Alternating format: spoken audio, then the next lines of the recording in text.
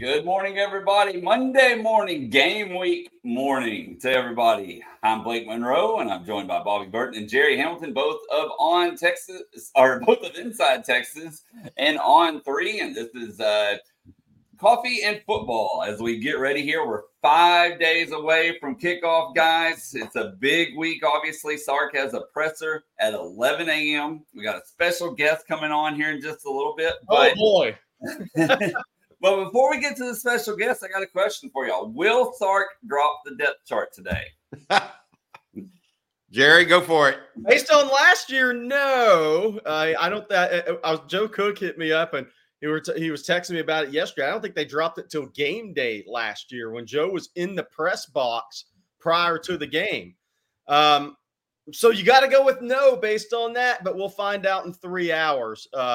Roughly 3 hours. If they're going to drop the depth chart, the media will get that before the press conference starts. So probably about 10:45, 10:50, we'll know for sure if Steve Sarkisian's dropping that depth chart on Texas fans today. Bobby, what do you got on that? I'm ready for it, man. I hope he does it today. The other thing that we need to talk about is Inside Texas. You and Eric Nalling were talking about it last night. You guys have both heard, Jerry, that Cedric Baxter continues to make a run in this situation right now. Not necessarily to the top of the depth chart, but he's doing really well. The other thing for me, guys, that I'm looking for from Steve Sarkisian today is just any kind of nuggets he has about which freshmen are going to definitely play this year.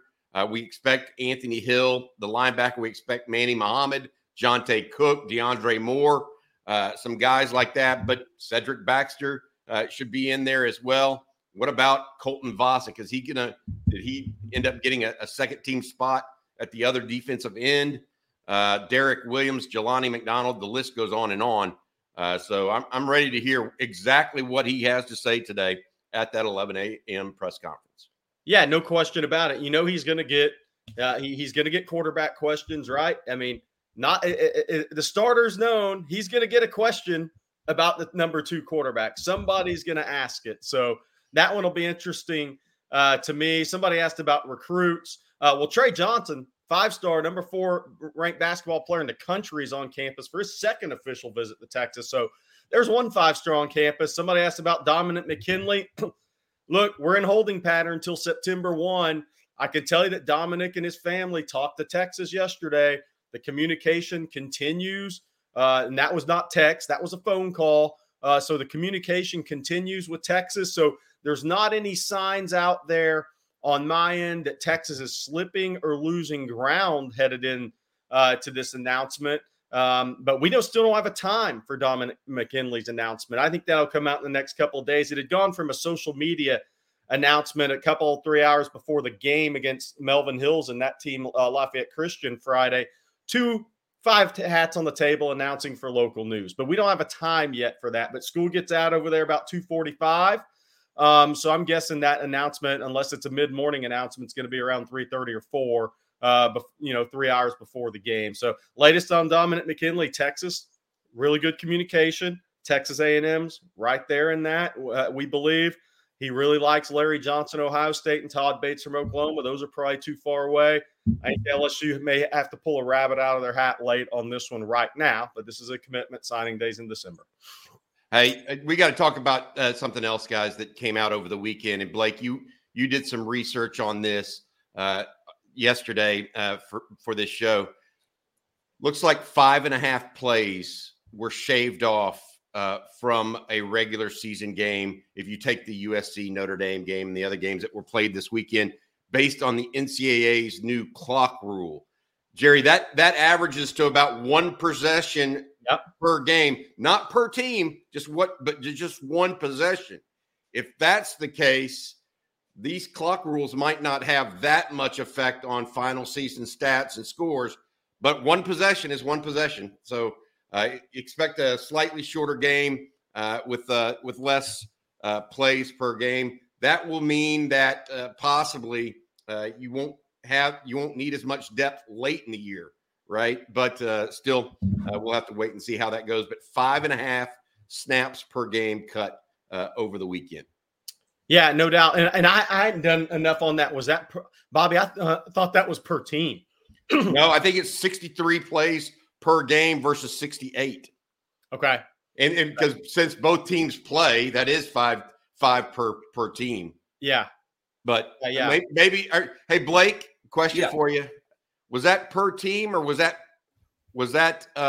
because it could be per offensive snap? That's what I think it was, per offensive snaps for each team. So cutting 5 off each would be one possession. I'm sorry. That's 10. That's more significant than I thought.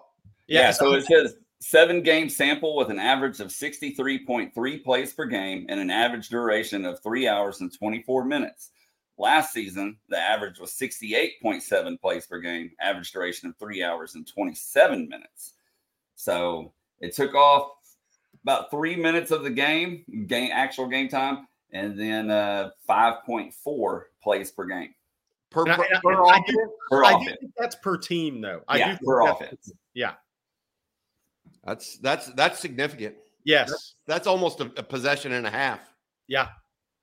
Yeah. I mean, that may be too much. So for instance, USC, San Jose State.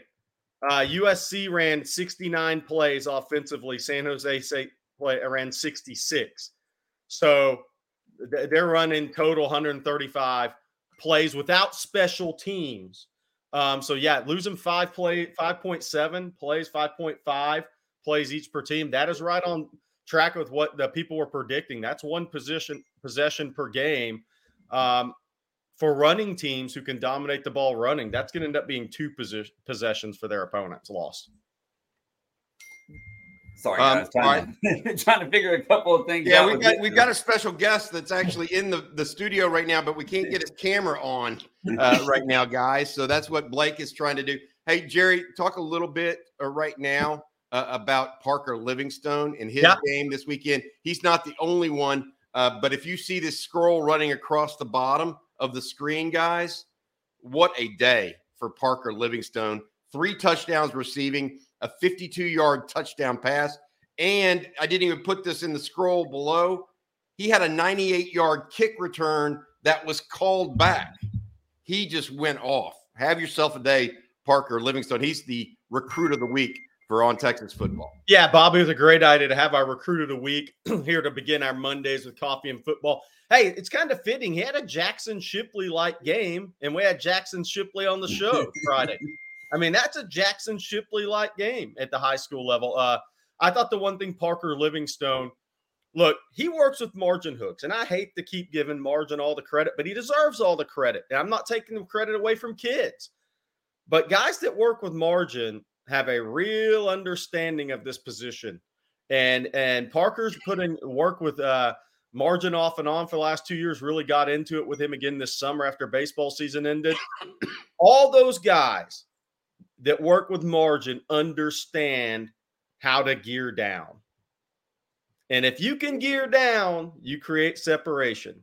And if you can gear down, you make people miss in space. And that's one area that margin is so good teaching these kids is how to gear down. And Parker Livingstone, he geared down on people in that game. Even on that kickoff return, boom, hit the crease, gear down, make a shifty move right? He understands how to sink his hips. He's got good enough feet to where he can change direction and then show some acceleration. But look, they played him off coverage. And if you don't reroute him and get your hands on him, a guy that knows how to run routes, he's going to eat you alive at the high school level. And that's exactly what he did if you got somebody to get you the ball. And defensively, we don't have the stats. I would talk more about this. Jordan Johnson-Rebel, 4-star safety out of IMG, committed to Texas. He had a really good game against St. Joe's Saturday. He had a 15-yarder hitting late out of bounds. That's okay. But he made a lot of physical plays from the safety position. Again, a guy that is going to play above his ranking, guys, because he's only 5'10" and 180 and blah, blah, blah. A lot like Jalen Catalon, though, some of these guys just know how to make plays. They're around the football, and they're natural playmakers. And I think that's what Jordan Johnson-Rebel is. Not saying he's going to be a freshman All-American like Catalon. I'm saying their recruiting profile similar, Bobby. Got it. Eric Nalin just texted me and said the team scoop is up on InsideTexas.com. So if you have a subscription, make sure you check that out this morning. Hey guys, Jerry, the thing that I'm thinking, we're 5 days out, right? Yeah. We've got a situation where we're waiting to see what he does and what Steve Sarkisian decides to do with the depth chart. We know that we're expecting some changes on the interior at offensive line. We're kind of waiting to see if David Benda held off Anthony Hill here late. We're interested in what happens at running back position.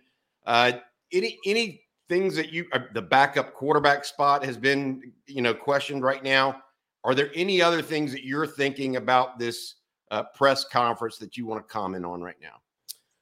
Yeah, I think the cornerback position is one for me. Gavin Holmes, Terrence Brooks, right? That one continues to be a battle late.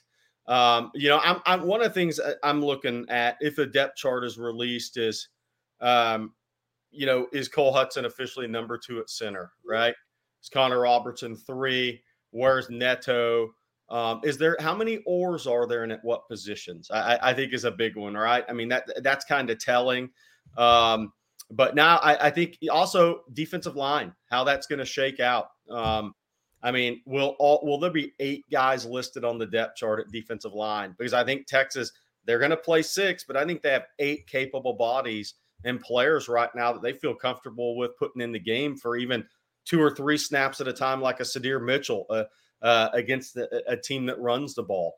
I think that's going to be interesting because D tackle depth is more than what we thought headed in the fall camp, guys. And that to me is pretty good sign for Texas because that's a position where you don't want injuries, but you can withstand an injury or 2 because some young guys are coming on.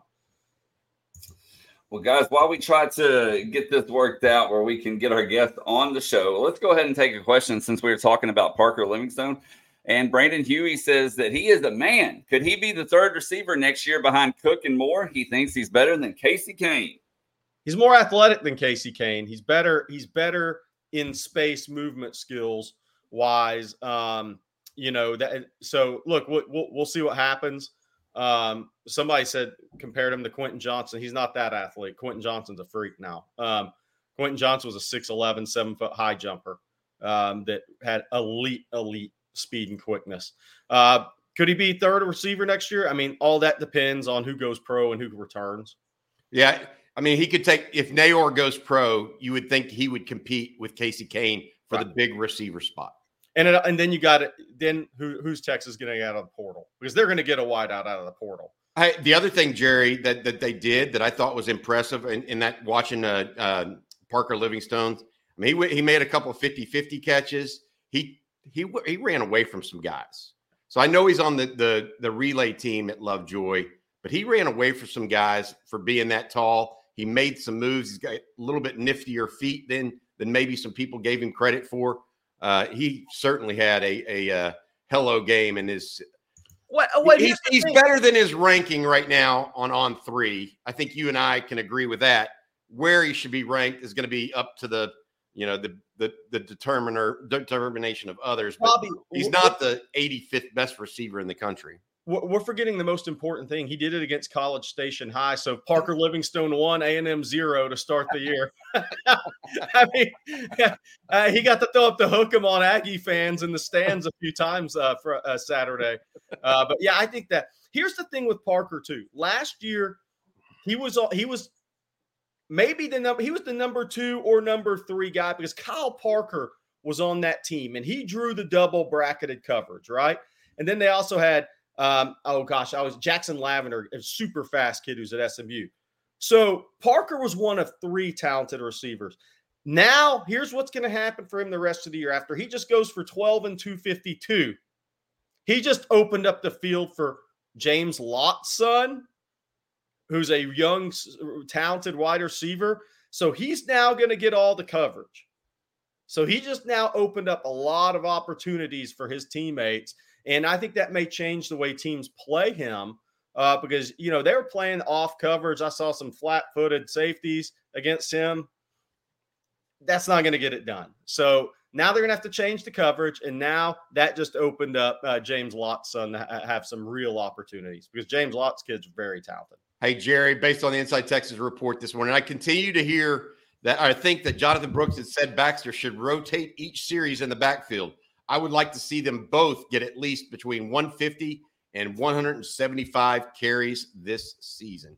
If they get that much work out of a true freshman and are able to save Jonathan Brooks' durability for late in the year, I think that combo could be what we're looking at for Texas this year and be really, really special. Yeah, no question about it. And look, if Cedric Baxter ripping past early expectations, that's a positive for Texas, because that means Jonathan Brooks does not have to be overused, like you said, the first half of the season. And I agree with David Williams. I see a scenario where those guys both could have around equal carries. Obviously, Jonathan Brooks has the experience, and we'll see if everybody's healthy here. I'm sure Sark will talk about that in a couple hours. He'll be asked about it. But, look, when Sark brought up Cedric Baxter's name in pass protection along with Jonathan Brooks and Keelan Robinson last week, that was kind of a trigger for all of us. If you got to trust those guys in pass protection, especially if you're going to run more 11 personnel. So if they're trusting Cedric Baxter in pass protection, we know he's got the rest of the goods. That's a sign he's going to play a lot, guys. Hey, this is a good question because I think it's important. And one of the reasons why kids do commit early before their senior season. From Texas 0311, if a kid commits now, gets hurt next week, is his Scully guaranteed? I remember Saban pulling a Scully the day before signing day on a tight end, their longest commit a few years ago for no reason. That is different. They would be ridiculed from top to bottom. Yeah. If you pull a scholarship on a guy that's been a guy who's been hurt. It's one thing to say, hey, I think you're not the best fit here because of your athleticism. But if you've taken a commitment and then the player becomes quote unquote damaged goods and don't follow through on that, that would be, to me, I would even have to write an article about that, I think. Oh, no. Because that's you're talking about these kids' future academics, the whole 9 yards. If you take a commitment and then don't follow through, because the one thing you got to remember, there are medical scholarships available. So if he has a career-ending injury, you can still put him on scholarship, and he doesn't count against your 85-man limit. Somebody said, remember Kevin Shorter from Newton. Exactly. That's a great one. Hey, Derrick Brown. Yep, from Georgia. Yep. Yeah. Ryan Nelson, he has something on Cedric Baxter I want to get into because I don't disagree, but I also don't fully agree on this. And I think it's a great topic of discussion. There's been some really highly ranked running backs that came out of high school that's the vision has to carry over to the college level when the holes pinch a lot quicker. That's the first step for these guys. It's not just all about the physicals. There's been some tremendous physically talented running backs that once they got to the college game, they were a split second slow to read the linebacker. That peripheral vision they had in high school, they didn't have at the same level at college because the holes pinch quicker. So if your vision carries over from high school to college, you're a dude to start. Then there's also, look, Bobby talked about this. We've reported on it. Tashard Choice coaches this position. All these running backs don't come to college and keep their head up and eyes up on contact. A lot of guys drop their head and eyes. Well, if you drop your head and eyes, you don't see the next guy coming, so your contact balance stops at first contact, not second contact. So that is an area where Cedric Baxter's really improved in fall camp versus last spring. Now he's got his feet wet at the Power 5 level. His eyes are up on contact. We don't talk about it a lot, but that's an important part of the playing the position. I mean, those are two things that aren't guaranteed no matter how talented a running back is. And some guys, Bobby, never pick up the eyes on contact, and then they're limited in maximization of runs. Well, while we're on the subject of running backs, guys, we have a couple of running back related questions here that I'm going to go ahead and get to. This first one from D Senior. He says, where's Jaden Blue? What are y'all hearing on that? I basically he's in the rotation, but at the back end of it is my understanding. Now, Steve Sarkisian could come out with a depth chart today, and all of a sudden Jaden Blue's number 2. I would be surprised if that's the case, but it's entirely possible. What we're hearing right now is Cedric Baxter has made a real move.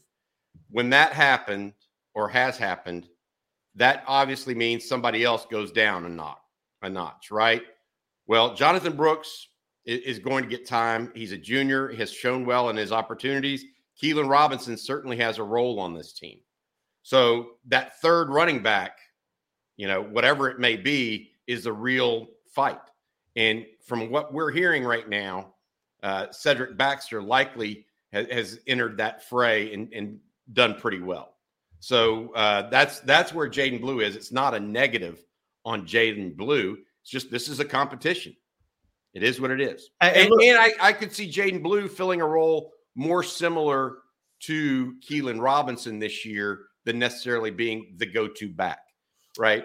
As a boutique kind of player out of the backfield. And I think Blue's patience is going to be tested because Keelan Robinson's given him a pretty good blueprint. Keelan Robinson has an NFL draftable grade. Is Jaden Blue going to be patient enough to be as good or better in that role? And I don't know if he's the special teams player, by the way, Keelan is. But as far as out of the backfield, because Jaden's really good in space. You could see him coming in the Rice game against the Rice defense that has their hands on their hips and immediately making a big play. But his patience is going to be tested because Keelan Robinson returned. And so if he has patience, good things will happen for him. And then this next question from Shivam Patel says, hey, guys, since the wide receiver room is pretty loaded, will Sark still use the running backs in the passing game? Absolutely. Sark wants to put as much pressure on a defense for 60 minutes as possible. And the only way to do that is be multiple in your formations, spread the ball around. I mean, the one thing Sark said about the quarterback room is ball distribution. Okay. And that it means all positions. And if your wide receiver core, if you can stretch the field vertically this year, which is what Sark ideally wants to do, then what does that open up? That opens up your running backs short. That opens up your tight ends in the intermediate game and the seams. I think running backs can have bigger plays in the passing game this year if Texas establishes the field vertically early in the season, Bobby. I completely. The first thing you want is those linebackers thinking they have to get out for an RPO outside or a crossing pass, anything like that, where they have to take and get 10 to 15 yards out. And then all of a sudden you dump it down to Brooks, Baxter, Robinson, and you've got a first down, right? I mean, we've talked about it. Texas needs to be more consistent on offense. One of the ways to do that is get 5-6 yards and tossing the ball to a running back for a quick gain. I'm a big believer in the use of the running back in the passing game, and that's one of the reasons why I think Steve Sarkisian always picks up running backs that have good hands. Yeah, I mean, he's made that a prerequisite to play at Texas. Now let's do a super chat. This one's from Any Given Saturday, and I want to thank him. He says, what's our record look like last year if the clock rules are what they will be? Maybe an extra win or two, in my opinion, guys. But I don't know. Jerry, what do you think on this? Because I don't feel like it's like I feel like it would have helped some, but wouldn't have been just unbelievable in that particular way, right? I mean, I don't think it would have been a 2 more win team or something like that. No, I don't think so. I think Texas, I don't think it would have had an effect on a game last year. I mean, you think back 2 years ago, Texas OU game, where Texas is up really early. Does that change how Sark calls that game? And does that change the flow of that game at all? And Oklahoma's comeback ability. That's the key that I'm watching more. If you can have a 17-point lead in the second half, if you have the ability to run the ball on command when you want to, I think you have an advantage. That's the thing. I think there's 2 keys with this new running clock rule. The number 1 is first down run defenses. I think it's never been more important in college football. And 2 is if you can get up early and you have the ability to run the ball when you choose to run the ball, I think you can work a game much better as an offensive coordinator. For sure. All right. Well, guys, I think we're finally ready for our special guest. But before we get to that, Bobby, I'm going to let you tell everybody about the sponsor real quick. Yeah, absolutely. We're more than happy about our latest sponsor, Bird Dogs. The clothing apparel company is a real winner in my book. I really like their soft fabric shorts and khaki pants. The pants look professional, but feel a lot less stiff than the normal khakis. They even have cool fabric polos. I've worn them. Jerry's worn them. They're just terrific. Go to birdddogs.com/OnTexas or enter promo code OnTexas for a free Hydro Flask-like gift with your first purchase. It's good for coffee in the morning. That's birdddogs.com/OnTexas for a free gift. You won't want to take your Bird Dogs off. They are really good apparel, guys. No doubt about it. And I am so excited about this guy. Oh, man. Let's introduce him, Blake. This is a Longhorn legend right here, guys. Yeah, I don't think he needs an introduction, Bobby, but he's a two-time All-American, Big 12 Defensive Player of the Year, first-round pick, four-time Pro Bowler, and the Kansas City Chiefs all-time tackler, not to mention a Longhorn legend, Derrick Johnson, everybody. Derrick, how are you this morning? I'm doing well. I appreciate the introduction, my man. As I was trying to get on, I was listening to you guys. Y'all talk real football. I'm enjoying it. I'm really enjoying it. Hey, that sounded like Tiger Woods on the first tee at the Masters, man. God dang. 15 majors, 80 wins. Oh, I mean, there's nothing left to say. Man, I appreciate it. Hey, Derrick, we appreciate you joining us. A question for you this season. You've been mentoring some players on and off the field this year and whatnot. But that's part of who you are. You like to mentor a lot of people. I mean, you have a foundation, right, that it's my understanding you replenish libraries at local schools. Tell folks a little bit about that. Yeah, absolutely. I'm big on serving. And when as I grew up, being a blessing to others as God has blessed me is a big deal in my family. So I beautify inner city school, any inner city elementary school libraries. We revamp them, beautify them, doll them all up, put age-appropriate books in for these kids. And at the end of the day, it's to raise the level of reading before they get out of elementary school so they can have a better success rate when it comes to being successful in education. Education is the key when it comes to low-income areas, and I'm big at that. My mom's a school teacher for over 40 years, so I grew up in a house with a teacher, so that's my niche. And now I'm serving, doing some serving at University of Texas with the football team, which I am really enjoying it. Gotcha. Hey, Derrick. We would be remiss. We don't want to get into the X's and O's of the football team because that's kind of off topic or a little bit or out of bounds. But what I do want to ask you is, as you went through it in the process of becoming a freshman and actually playing as a freshman, you were one of those rare players that played as a freshman.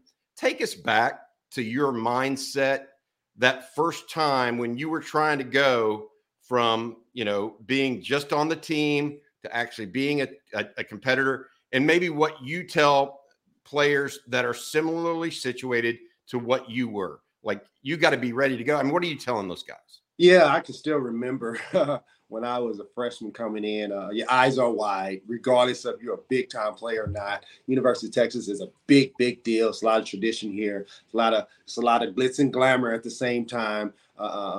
But the grass is still the same. It's still green. It's still 100 yards. And when you get out there in the middle of the field, even though it's nice and pretty around, it's still old school football. And I just have to tell the guys, especially young guys, remember, this is fun. This is what you've been doing your whole life. So do that, and then get coached from there, because it's never perfect, right? A lot of times, as players, we come in, we try to impress everybody. Man, I'm really good. I'm a freshman, but I'm trying to play, and you're trying to be perfect. And believe it or not, you'll never be perfect in football. That's the kind of a good thing about football. It's one of those things where you don't have to be perfect to dominate. Like, you can still dominate and still get coached well and not be perfect. But at the end of the day, it's all about getting better and just trying to be a good teammate. Just learn as much as you can, especially as a young guy, man. You want to get around some veteran guys. You want to get around coaches more, just so you can know the scheme better, so you can react faster on the field. A lot of times, freshmen, when they come in, like myself at times, well, especially in the NFL, but when I was here, I kind of got off to a good start. But usually, freshmen, they're not as fast on the field, or they don't show a big splash just because mentally they're thinking too much, or they're not in tune with the scheme all the way. So their physical ability is not being shown quite yet, because the mental part has to go up. Hey, you talked about. I got one Waco High question, okay? Because you talked about. I have to ask. I've never been able to ask you, but I've watched it a lot. You remember the old Recruits in Review tape, right? You had 30 tackles and 4 forced fumbles against John Tyler High in the playoff game. Is the only person you didn't tackle Alan Wilson in that game? Man, I do remember that. I had 30. I knew I had a lot because, believe it or not, the week before, I think we played Tyler Lee, actually. Yep. And with Derrick Former and those guys, I had 20 tackles. So I was like, man, I'm like, man, this is cool. Like, I can get used to this. The next week we played John Tyler. You know, they have that toss hammer play where you toss the ball and come downhill. Oh, can you hear me still? Yeah, got you. Okay. Good. Everybody gets the ball. I mean, they had freaking 10 running backs. And I tell you what, man, I had a day. I was on literally probably every tackle. But that's my strong suit. If you want to go sideline to sideline or in between the tackles, I'll be there. Hey, I remember you jumping the snap count in the B gap the entire game. You were like, when it says 4 forced fumbles, you were taking handoffs. That's the difference. Yeah, absolutely. Well, you got to have a beat on the snap count. You just gotta pre-snap reads are really, really important to me. I earned it. I learned that at an early age, and I tell you what, it transitioned from high school to college to the NFL. So I was very fortunate when it comes to pre-snap reads, so I can anticipate. I was already fast, but if you can anticipate what's going on and react fast, you're going to look that much faster. Hey, DJ, question for you. 5 days away. You've been in this scenario before too. Like you got to be chomping at the bit. Teams got to be chomping at the bit. What's it like 5 days out from your regular season start? The kids have been, back when you were playing all summer, all spring, getting ready for the next 5 days. I mean, what's the feeling like in that regard? Oh man, it's a little bit anxious feeling, a little bit nervous. You want the game to come, just because everybody, we've been waiting for this for a long time. Football is everything here in Texas, especially being a Longhorn. But it's going to be a special feeling, especially for the young guys. I'm kind of interested to see how they take it all in. That's the big thing. Take it all in and enjoy the moment, because it's a special moment. I mean, I bleed burnt orange, and I tell you what, on Saturdays, it's no better feeling to be a Longhorn on Saturday afternoon. All right, Derrick, we got a couple of questions for you real quick from some of the fans out here. This first one from Colton. He says, Derrick, who was the toughest running back to take down during your time in college? Oh man, I do not want to give this guy credit, but Adrian Peterson. I mean, yeah, Hall of Famer. But and he was a freshman, by the way, when I played him. So to tell you that, to let you know, he was already a grown man, literally before he, got into the college league. But Adrian Peterson. That person, he probably stands out the most. I mean, you got Sproles. Sproles was really a lot different, obviously, just a quick guy that you got to, mind frame wise, you got to get a lot of guys around him. You can't tackle him by yourself. But yeah, Adrian Peterson and Sproles is probably guys that stand out the most. I'm sure some more are going to come to my head after I get off of here. Hey, Derrick, I got a question to follow up to that, because we're not asking about the guys on the team this year, but Texas lost Bijan, who is as good a guy in short space as you'll see, right? Outside of Barry Sanders. He can make 4 people miss in 2 yards, right? Yeah.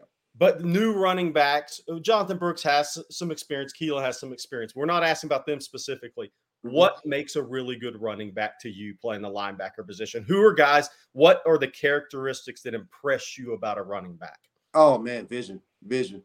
You got to have vision because I play the opposite position. Like I'm doing almost the same thing without the ball. That's right. My vision has to be just as good as the running back. So I like to say I have really good vision behind the line.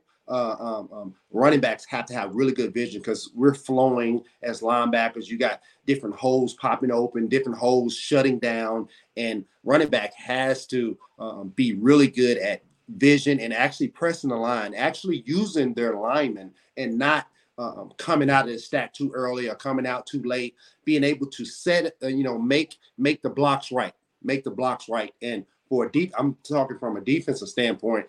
If they're setting it up like that, I gotta really play true to character and take on linemen and actually have good gap integrity. But if running backs are jumping out of gap too early or missing a hole or going too wide, for a guy like me, I'm like, I'm not taking on this lineman. You're not in phase, so I'm going to go get you. So I think vision is the biggest key. Keeping your eyes up, right? Keeping your eyes up, being able to go through the line and keep your eyes up and have good ball security. I mean, you need to hold on that ball. That ball is worth a lot. All right, Derrick, before we let you go, I want you to tell everybody one more time about the Defend the Dream Foundation, maybe what y'all have currently going on and how people can donate to the cause. Yeah, definitely. If you want to donate to the foundation that's really serving this community well. I mean, when you talk about Kendra Scott and COVID Cadillac, I mean, everybody's jumping on board. Giant Noise, the media company, everybody's jumping on board because they know they have a passion for helping kids through education at the end of the day. But you can go to DerrickJohnsonFoundation.org. DerrickJohnsonFoundation.org, and we can do more together than apart. So I really, really appreciate Austin community just jumping all in and just helping kids in need through education. So thank you. Thank you, Derrick, for joining us. One more thing. Can I say one more thing? Yeah, go ahead. I heard y'all talk about Margin Hook. So, I'm a Waco guy. He's from Waco. Hey, kudos when it comes to Margin Hook. He is that guy. Like whoever trains with him, they are game ready. Even if they're freshmen and people that are coming out or high schoolers, like this is real stuff. Like I know football and I've been watching him for a long time. So he's good. Margin Hooks is the real deal. He really is. Derrick, thanks so much for joining us, and good luck to you and the Defend the Dream Foundation. Guys, serving youth in through education is just an admirable thing. Derrick, thank you from Longhorn fans everywhere for all you've done for Longhorns and all you continue to do as well. Thank you. That's Derrick Johnson, Derrick. Longhorn All-American, and guys, frankly, one of the best to ever play at the University of Texas. Look, if we see another linebacker his level in my lifetime, we're lucky. That's what I've always said. I've said the same thing about Casey Hampton as a nose guard. There are certain guys, if we see another guy that level in our lifetime, we're pretty lucky. That's what my dad said about Tommy Nobis, and then Derrick Johnson came along. There you go. I mean, for that generational purpose, yep. Just remember that. Great that guy, what he had instincts. There aren't many guys that I've watched, Bobby, that had the instincts, the physicality, and the elite athleticism, but the understanding of playmaking. I mean, that's why he may be a Hall of Famer one day, right? That's what that ends up being if you stay healthy long enough. Hey, I want to say one thing right now. I got to say this because I know we're going to get, well, why didn't you ask him about the team this year? Mm-hmm. And why didn't you ask him about players? Derrick came on to wrote Defend the Dream, and that is out of bounds. So we asked him about prior years and stuff like that. so he could also talk about defend the dream. So that's one of the reasons why, guys, it wasn't because we were avoiding those questions or what have you. We wanted to take him away from his any kind of a role he has there so that he could promote his foundation easily. So thank you all for. Somebody brought up Jeff Moe. Would his game transfer to today's game? I think it would. I think he'd be even better as a space player. In the spread game of football, college game, he would be the guy that everybody's like, oh my gosh, here we got Derrick Johnson this week. I mean, he would be phenomenal because of that speed and range in the spread game nowadays. I mean, he was already the best in college at linebacker, but he would be even better today. He caused OU problems. When OU was a spread team with Mike Leach and even Mark Mangino, he caused problems at Texas Tech. He would almost be the ideal guy. And that's why he lasted so long in the NFL, by the way. Yep. It's only a kick, a jump, a block. It's only a serve. It's only a tackle, a run. It's only for the fans. After all, it's only pressure. You got this. Adidas. Getting engaged is a moment worth cherishing. A one-of-a-kind ring that you design at Blue Nile can help your love sparkle. Just choose your diamond and setting. When you've found the one, you'll get it delivered right to your door. Finding the right engagement ring can be nerve-wracking. At Blue Nile, you'll have the expert guidance needed and a diamond guarantee that ensures you're getting the highest quality at the best price. Cherish all of life's moments and save up to 30% at BlueNile.com. That's BlueNile.com. And hey, when we talk about Anthony Hill, wanting him to play in space for his NFL career, that's what we're talking about, his development as a all-around linebacker with Anthony Hill. He's a great downhill player. They'll have packages off the edge for him. He may be the best natural edge pass rusher this team has. But for Sark and those guys in the development of Anthony Hill, you want him to play in space as well and in coverage and really round out his all-around game at linebacker. Well, let's get back to some questions, guys, and still plenty of time to get your questions in, so please do so. This first one from Andrew. He says, Blake, after the interview, can we have an update on Jalen Catalon's health? Hook 'em. I have not heard anything other than he's ready to go, and they're keeping him out every other practice to make sure he maintains his health. Now, if something's happened in the last 24, 48 hours, I simply haven't heard it, but I know he was out there late last week. That's where it's at. I tell you what, guys, everything I'm hearing behind the scenes, Jerry as well, is he is a difference maker for the Longhorns, as in maybe the best player, not prospect, best player on the team. Let that sink in.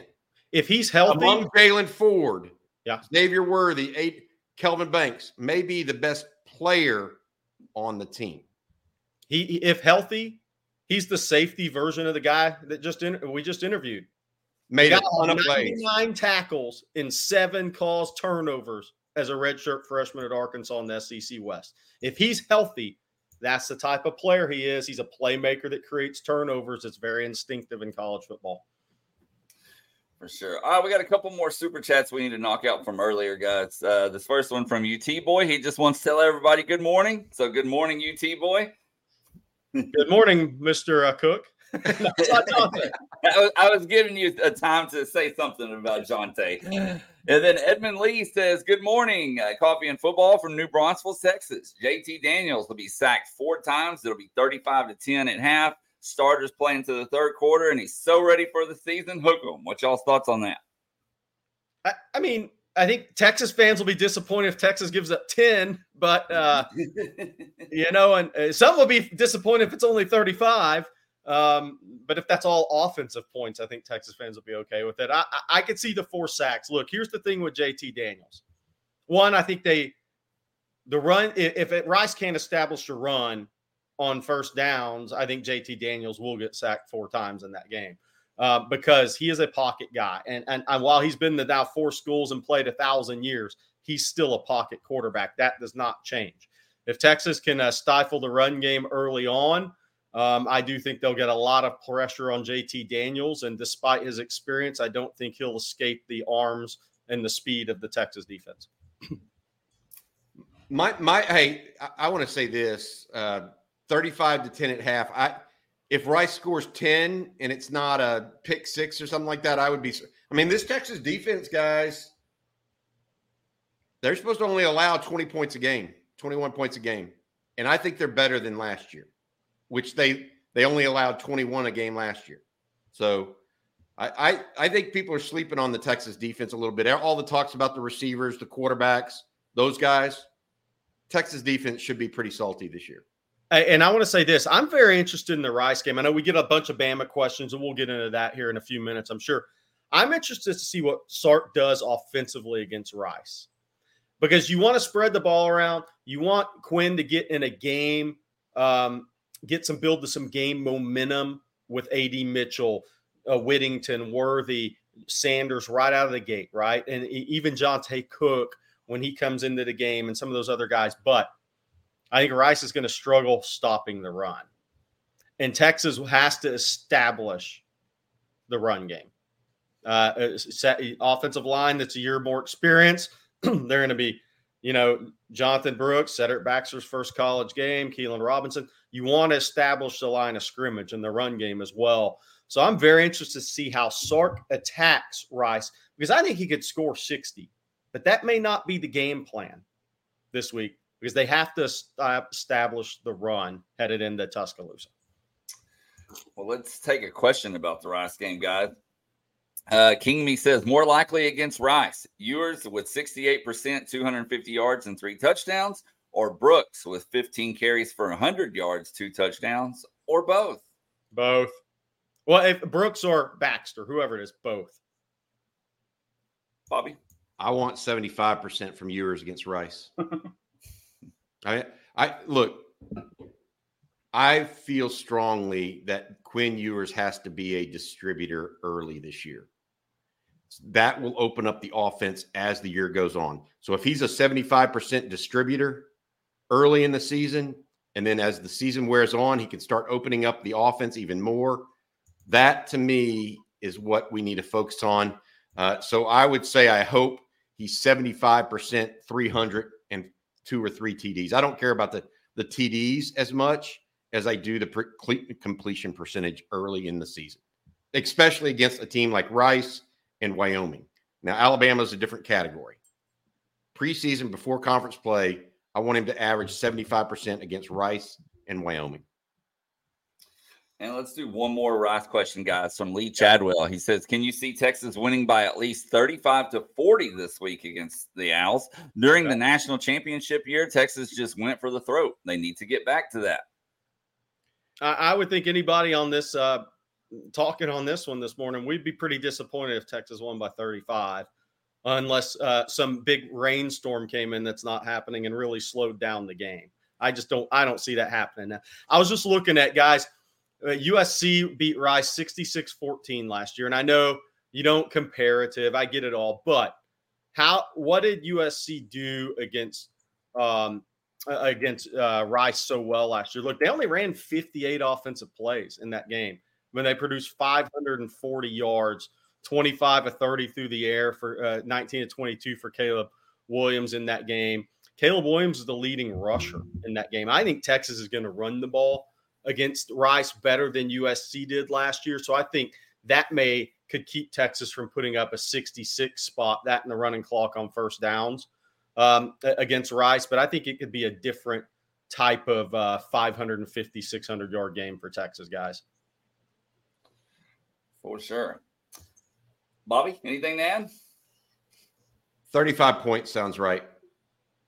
That's all I would say. And as far as this, Sark needs to live up to the moniker all gas, no brakes in order to continue to improve the execution of the offense, so that when they go to Alabama, they're making the routine plays look routine. That's what needs to happen in game 1 for Texas. It's not so much about whether it's a 28-point win or a 35 or it doesn't matter to me.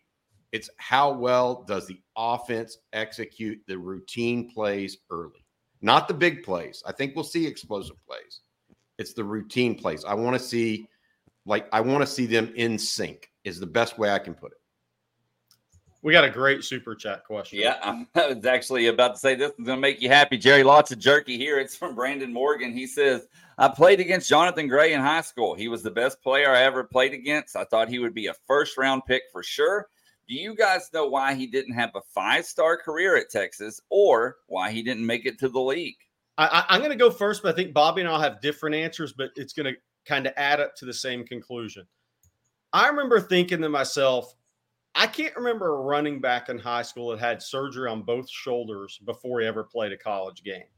And that's what concerned me with him is, are you going to have the same contact pop? Are you going to run with the same physicality at the next level? I mean, 2 shoulder surgeries on both shoulders before college football is a tough deal. I mean, the shoulders are your lifeline as a running back. I mean, everybody says the feet and knees, but your shoulders, when you drop those pads on contact, if you're going to run through contact, your shoulders are so important. And then the other thing, Bobby, is Alito was a great team, and he ran the daylight a lot. A ton. That's what I was. His vision wasn't ever really tested in the high school level. I think, and I'm not saying he didn't have really good vision, but if there's something I missed on watching him, that may have been it at the time a little bit. You almost wonder, and Alito has been so good for so long, right? Almost 20 years now. They've been a state power. It's almost like, do you overrate them some? Not all, right. Some, because they execute so well within the confines of their offense, right? And I think Jonathan was, while he was talented, I'm not sure he was a top 5 most talented back as much as he was a top 5 most productive back in high school. Add in the injuries. I think he slowed down a little bit in college, maybe didn't speed up like some were expecting. But I don't know the whole reason why there. I do think that, to Jerry's point, he ran to a lot of daylight. If you go back and watch the state championship game, his senior year, I think he had 5 or 6 touchdowns that day. I don't know if like 4 of them he was touched. Yeah. Prior to getting into the end zone. So those kind of things, they matter. Alito had a whale of a team that year. And by the way, somebody said Achilles too, obviously at Texas. Yeah, that slows him down. Yeah. That's what I meant by the in a high school level, to add on to Bobby's point, we talk about quarterbacks all the time. I love to see quarterbacks play under duress in high school and not playing these perfect systems where they throw to their first read 99% of the time and the shotgun 100% of the time. I think that made Garrett Gilbert's development a lot slower at the college level. I think he had, not that he didn't know how to play the quarterback position, but in a sense, he had to learn how to play the quarterback position a different way. That's where I think, we talked about Arch all the time. Well, they don't win a state title at Isidore Newman. He played under duress every game. He's not seeing anything right now under duress that he hasn't felt at the high school level. It's just with bigger, faster guys. With Jonathan Gray, which leads me to this. It might hurt him how good a team he played on in a sense, because he did get to run the daylight all the time. He never had to see the holes pinch and get small and jump cut and skip cut like running backs that maybe play on 6 and 4 teams that don't have great players around them. I think that set back his development as a running back a little bit, but then the injuries were big too. All right, guys, we're going to take a question from the Inside Texas forums, and this was actually asked on Friday for today's show. It's from Horns Up Denver. He says, which Alabama redemption story would you like to see the most in week 2? Number 1, T'Vondre Sweat gets a safety. Number 2, PK calls Ryan Watt's number again in the 4th quarter, and this time he doesn't miss. Or number 3, Keelan Robinson makes a house call, either on special teams or otherwise, in front of his old home crowd. I'm going to go D.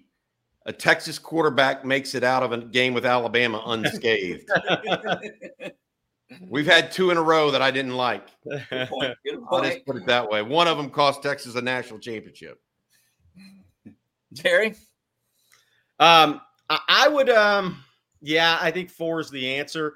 But I think it would be very fitting if T'Vondre Sweat made a big play late in the game if Texas wins it. That would be very fitting because Texas got hosed on that call last year, and I'm not a big anti-officials always hosing a team, but that was a bad call, guys, at a bad time. It almost called roughing the targeting. And I mean, what, you targeted his hip? I mean, and you did it with your back. I mean, I don't know what to say. I mean, I am one of those guys that will harp on officiating at times, Jerry, apparently. So I apologize to those that don't want to hear that. So we got a question from Andrew Bolden. He says, Jerry, I heard you talking about a 25 left tackle prospect. You said he may project as a right tackle at the next level. I'm curious to know what you look for in determining where a kid may be a best fit among the offensive line. Well, if you're a left tackle and you're protecting a right-handed quarterback's blind side, you have to have elite body quickness. That's the thing I've always looked like, reactive and body quickness for me. You don't have to be – look, Kelvin Banks is 6'4", 320. He's not Jonathan Ogden. He's not the 6'6", 6'7" guy. But he's got really high-end body quickness and reactive quickness. And then you have powerful hands with that, and you can stone some people and redirect guys. I think that is big. What's interesting to me about Bobby, about left tackle, right tackle is, and again, Kelvin Banks. And I'll say this. I should mention this. A guy like Laramie Tunzel we had in camps back when I was ESPN, Under Armour, and saw him in camps. His initial quickness, his body quickness, his reactive quickness were off the charts at that time. So he was just a high-level guy in high school. But I think, Bobby, it's interesting. The steps are different in left tackle and right tackle. And people are like, well, but I'll take people back to Kelvin Banks. When he played in the Under Armour All-America game, I think all 4 tackles in that game were left tackles in high school, as most of the time they are, right? Somebody needed to go play right tackle, and Kelvin Banks raised his hand and said, I'll do it. Almost a Roshan Johnson move at a young age, right? Probably why this guy's a great player in a lot of ways. He goes over the right tackle, and he struggled in practice, and he's number 1 or 2 offensive tackle in the country coming out of high school. He struggled with the steps, the different peripheral vision look to him. Everything was moving really fast for him at right tackle, but then he goes to left tackle and it moves slow for him. So I think the difference in left tackle and right tackle, if you've been playing left tackle your whole life, sometimes it's difficult from that peripheral once you get the right tackle. But more importantly, foot quickness, reactive quickness, body quickness at left tackle is a premium. All right, this next question is also for you, Jerry, from Champ Bailey 3. He says, who's the better running back prospect coming out of high school? Cedric Baxter, Jarrett Gibson, or Jordan Davidson? Y'all are going to get me in trouble because their parents are probably on here. Or the player. Let's see. Look, here's the one thing I know about Cedric because I saw him so much, and I need to go out the modern day. And I always say this about Cedric. Sometimes it's more than what we see on the video. When I was at Edgewater High, he was out with a minor hamstring injury. And I remember, Bobby, we did an interview with Cedric that day. And the guy was in the huddle, engaged, helping his teammates for a 2-hour practice. 5-stars aren't always like that when they're injured. So he has the mental component. He has that love for football. He's showing all the signs that you want to see from a 5-star running back prospect outside the huddle tape for a Friday night. I think Jordan Davidson, what I love about Jordan Davidson, I think Jarrett Gibson's got really good feet. He's got some contact power. He's a physical Florida high school running back. Bobby saw it in person. What I like about Jordan Davidson is how instinctive, natural he is carrying a football. You can watch his huddle tape. Going right, ball's right hand. Going left, ball's left. And it's pocketed perfectly. He'll even switch the ball from hand to hand in some runs if you really dig deep on some of his video.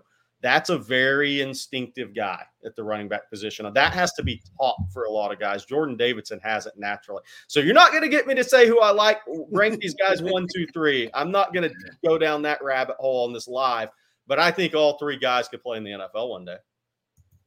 Bobby? There you go. I haven't watched those guys as closely as you have. I will be surprised if one is better than Cedric Baxter. I'll just put it that way. Hey, I wanted to go to this one real quick, Blake. Yep. This question from Katie35, I am the best. So after the depth chart comes out and games begin, when is the portal officially open again that kids here from Texas or other schools might look elsewhere to play if they're not starting. December. Yeah, is the first one. So now grad transfers can go at any time, guys. But right now it's December and then May. Those are the two windows of about a month apiece where players can put their names into the portal and then end up wherever they want to. So that's the one. Tempest Aduro has a question we may want to kind of address. Okay. There we go. Thank you. He says Sark has been frustrated by the quarterback play so far. So if Ewers does not make plays downfield, then will he give Murphy and Arch a chance? I wanted to tee up Bobby. I don't know. I haven't heard that he's frustrated with quarterback I was play. about to say I haven't heard that either. Well, my thought here isn't so much that he's been frustrated as it hasn't been ideal to date, right?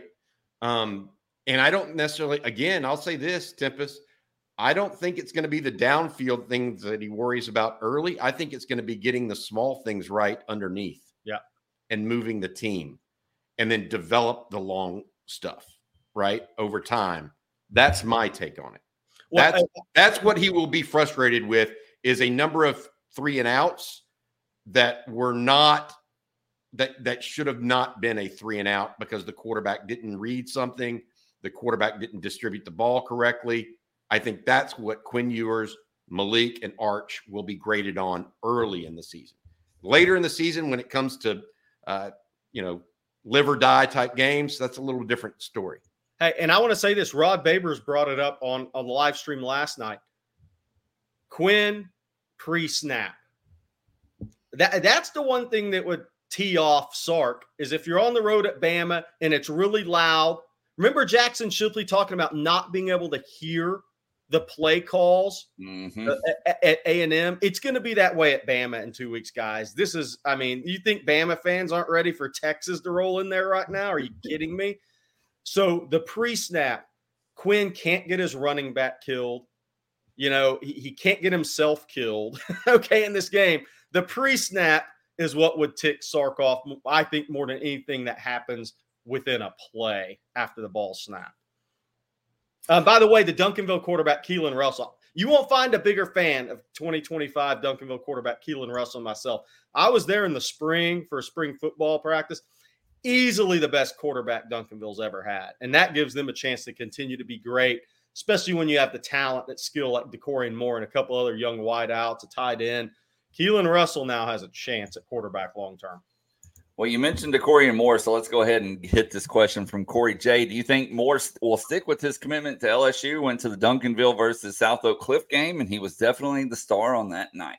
Look, I mean, DK Moore, if you're trying to cover him with one in high school, strike up the band. You're done.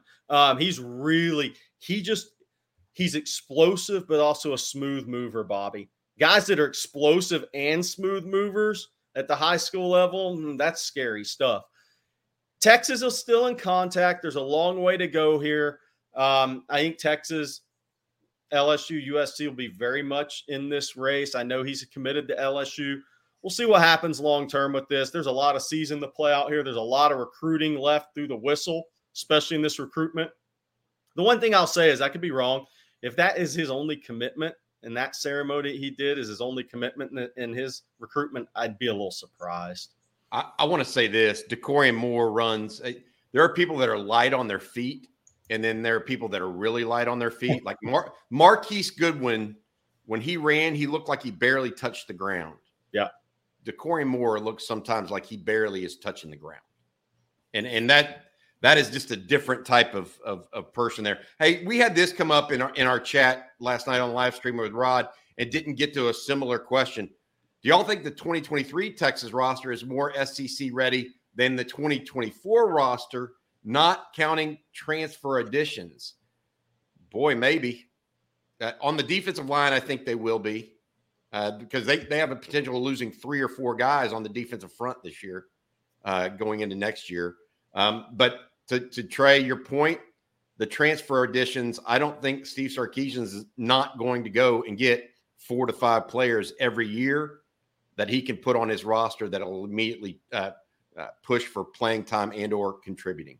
I think that is a recipe for success for Steve Sarkisian. He needs to keep banging that drum hard. One thing I'm interested in with the portal, does Texas moving to the SEC help them even in the portal? Or some guys that are looking for 1 year to impress NFL scouts the most? Is that a different message Texas has in portal recruiting in the SEC versus Big 12? I'm very interested to see how that goes. I mean, not that Texas didn't get 5 starter level players in the portal in this last class. I just wonder if they're going to even have more interest playing in the SEC, because we know how kids think about the SEC. All right, guys, we got time for a couple of more questions here. And this one from Randy Bobandy. He says, what if Texas does beat Bama in Tuscaloosa? What would that do to the program? Profile, Jerry, raise of profile, right? Yeah. I mean, in recruiting conversations turn, everything turns. Remember back when Texas beat Notre Dame at home and Charlie Strong looked like he was on the precipice of turning the program around? Well, that team then went on and did not play well the rest of the year, essentially. And Notre Dame was overranked heading into it. We found out later. But how big does the profile change? How many game days are in Austin? Look, I mean, if Texas wins in Tuscaloosa, what are you going to hear talked about? Nick's first home loss at night since 2015. And, oh, boy, his old OC Sark was the guy to do it. And then there's the, well, you know, this is the win that Sark's been needing in his career type of thing, right? I mean, all the things are going to be said. Oh, this Texas program, they just proved they're ready for the SEC. Because you're not going to win in Bama without being a physical, hard-nosed, for 60-minute team. So if you go in and win that, what people, the Kirk Herbstreit and all the people on Fox and ESPN, what they're going to be saying is this Texas program is ready to go into the SEC because they just went into Tuscaloosa and won a physical football game when Nick Saban had been planning for this since the end of last season. And all the recruits in the world that can make it to that game are going to be at that game. You know they're going to have at least 100. Oh, it's going to be loaded. Kids from Florida, Georgia, Mississippi, Alabama, Louisiana. The stands where the recruit sits going to look like a On3 industry ranking 300. Or an Under Armour All-America game. I don't know what's going. All right, guys, we got a super chat here. This one from Julian Sirkin. He says, if Ewer struggles this year and Klubnik crushes it, does this impact how we view Sark as the quarterback guru? Both quarterbacks were in the same class originally. I don't know that one player is going to. He's passed on great quarterbacks before. Right. I mean, so every coach has. You go out and get the ones that you can get. He did not actually get Klubnik immediately either. And Klubnik actually preferred A&M, it was thought, over Texas early in the process before Sark even got there. Ewers was a transfer that he got in December. Klubnik had decided he was going to Clemson back in the summer prior. So I don't think so, Julian. I get it, but there are going to be good quarterbacks from the state of Texas that go elsewhere. The question is whether or not, let's put it this way. The struggle part of Ewers, if that's real, then I think that we're going to see other quarterbacks play for Texas this year. Right. I mean, it's not like Malik Murphy and Arch Manning aren't talented. And so if Ewers struggles, I don't know that he has this unlimited leash. So we'll see. Good question. All right, then last one for today, guys, that comes from Joel McWaters Preaches Sometimes. He says, does being too deep keep us from losing leads in the fourth quarter? Yes and no. Other teams are going to be too deep. It's still, I think this whole discussion that we started today with with the losing 5.5 plays per team, per side, that's a series and a half of a game that can negate the value of depth at some level, especially in the fourth quarter. At the same time, look, and I've said it from here, I've been saying it the last couple of months, Texas has more depth and they have more. It's not just depth, though. It's quality depth, guys.